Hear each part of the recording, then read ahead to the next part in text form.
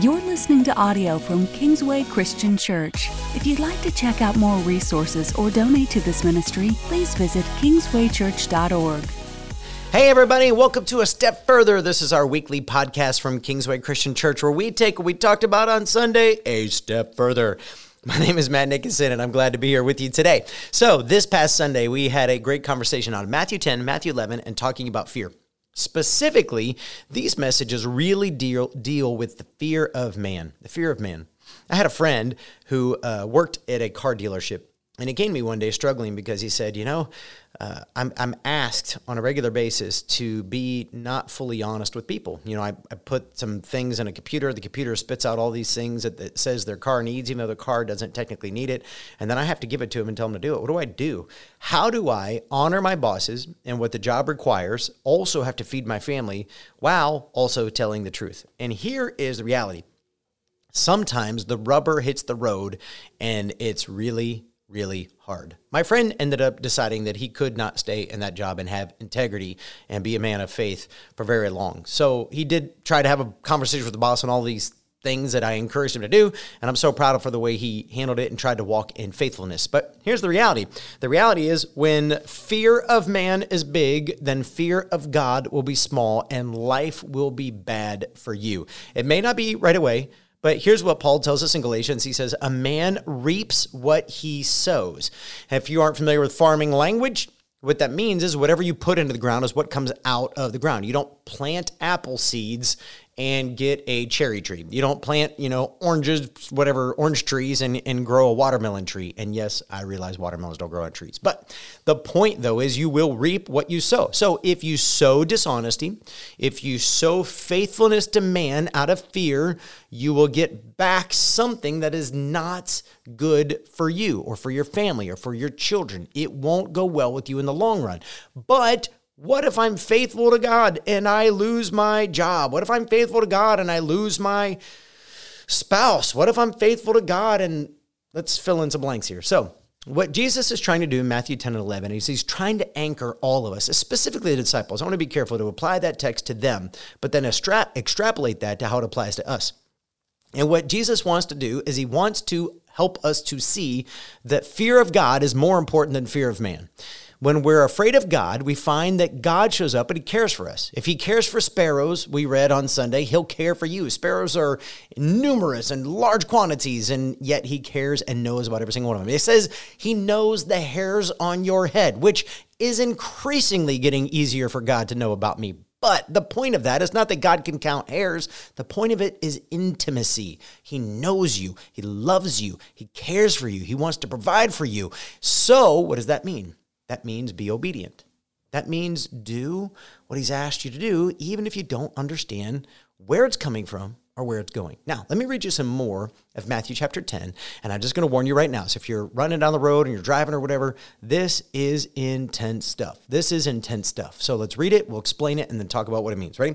Matthew chapter 10, verse 32. Jesus says, whoever acknowledges me before others, I will also acknowledge before my Father in heaven. Whoever disowns me before others, I will disown before my Father in heaven.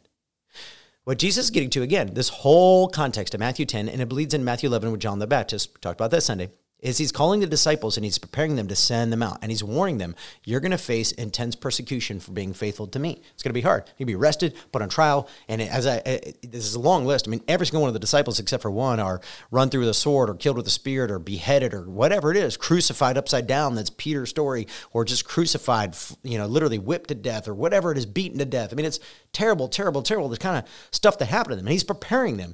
But he's warning them also. He loves them enough to give them a strong warning. Listen, backing down, turning back is not an option. Fear me more than them, because all they can do is hurt your body. But listen, eternity is a whole lot longer than your few years here on this earth. And if you acknowledge me, if you are faithful to me before others, I will be faithful to you before my Father in heaven. Verse 34, do not suppose that I have come to bring peace on earth. I did not come to bring peace, but a sword. Now, when Jesus is born, the angel saying, peace on earth, goodwill towards men, in whom God is pleased. You're like, wait a minute, Jesus, I thought you came to bring peace. I've read you passages out of Romans before where Paul talks about living for God produces peace in our lives. So what does Jesus mean when he says I didn't come to bring peace? Here's what he means, and this is maybe hard, but you need to hear this today. Jesus came to bring us a decision. That's critical to understand. He came to bring us himself, and in him is life, and in him is God the Father. But we must make a decision to go all in for God. We must make a decision to choose to live for him, to follow after him with all of our heart, soul, mind, and strength. So he says, I didn't come to bring peace. Don't misunderstand. Don't thinking following after me is going to lead to this great, easy, comfortable life. I just recently... And I want to be careful because I don't have the quote in front of me. So I want to be careful not to tell you the person so I don't misquote them, because I always want to be fair to somebody who claims to love Jesus. But there's a very famous Christian pastor, and I recently read an article about him, and he said, I'm not a prosperity gospel preacher, which I don't believe in.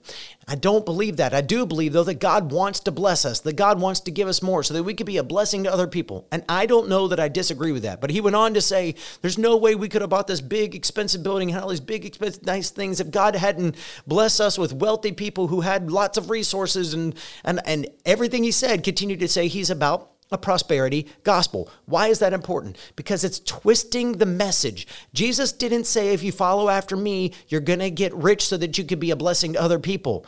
Jesus did say, if you follow after me, whatever you have, whatever I've given you, give it to others, whether it's forgiveness or whether it's mercy or whether it's grace or whether it's finances or whether it's resources, whatever God has given to you, give it away to others to abundance the way that God has abundantly given it to you. That doesn't mean you will get healthy or rich or wise from following after him.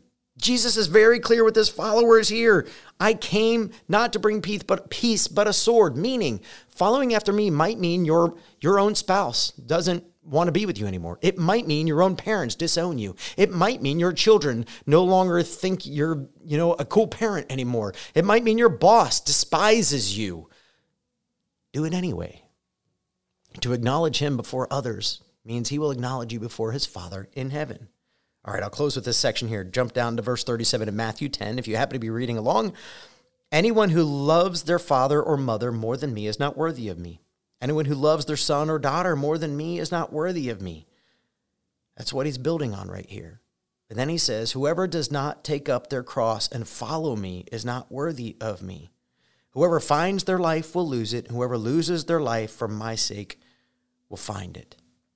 Well, that's a confusing statement, Jesus. It's really not. It's pretty easy. Whoever does not take up their cross and follow me is not worthy of me. In other words, if you choose this life over Jesus, you'd be sacrificing your soul, your eternity, for a few brief moments of pleasure here on earth. For what benefit? And he builds on that to say, if you really want to find your life here, then you'll actually lose the thing you really want. But if you're willing to lose your life here, you'll find the thing you really, really want, which is eternity with God. Today, I don't know how this hits you, but I encourage you, I challenge you, if there is anything between you and God that you are loving and giving your heart to more than him, I encourage you today, be willing to lose it, that you could find life that really is life. God bless you. See you next week.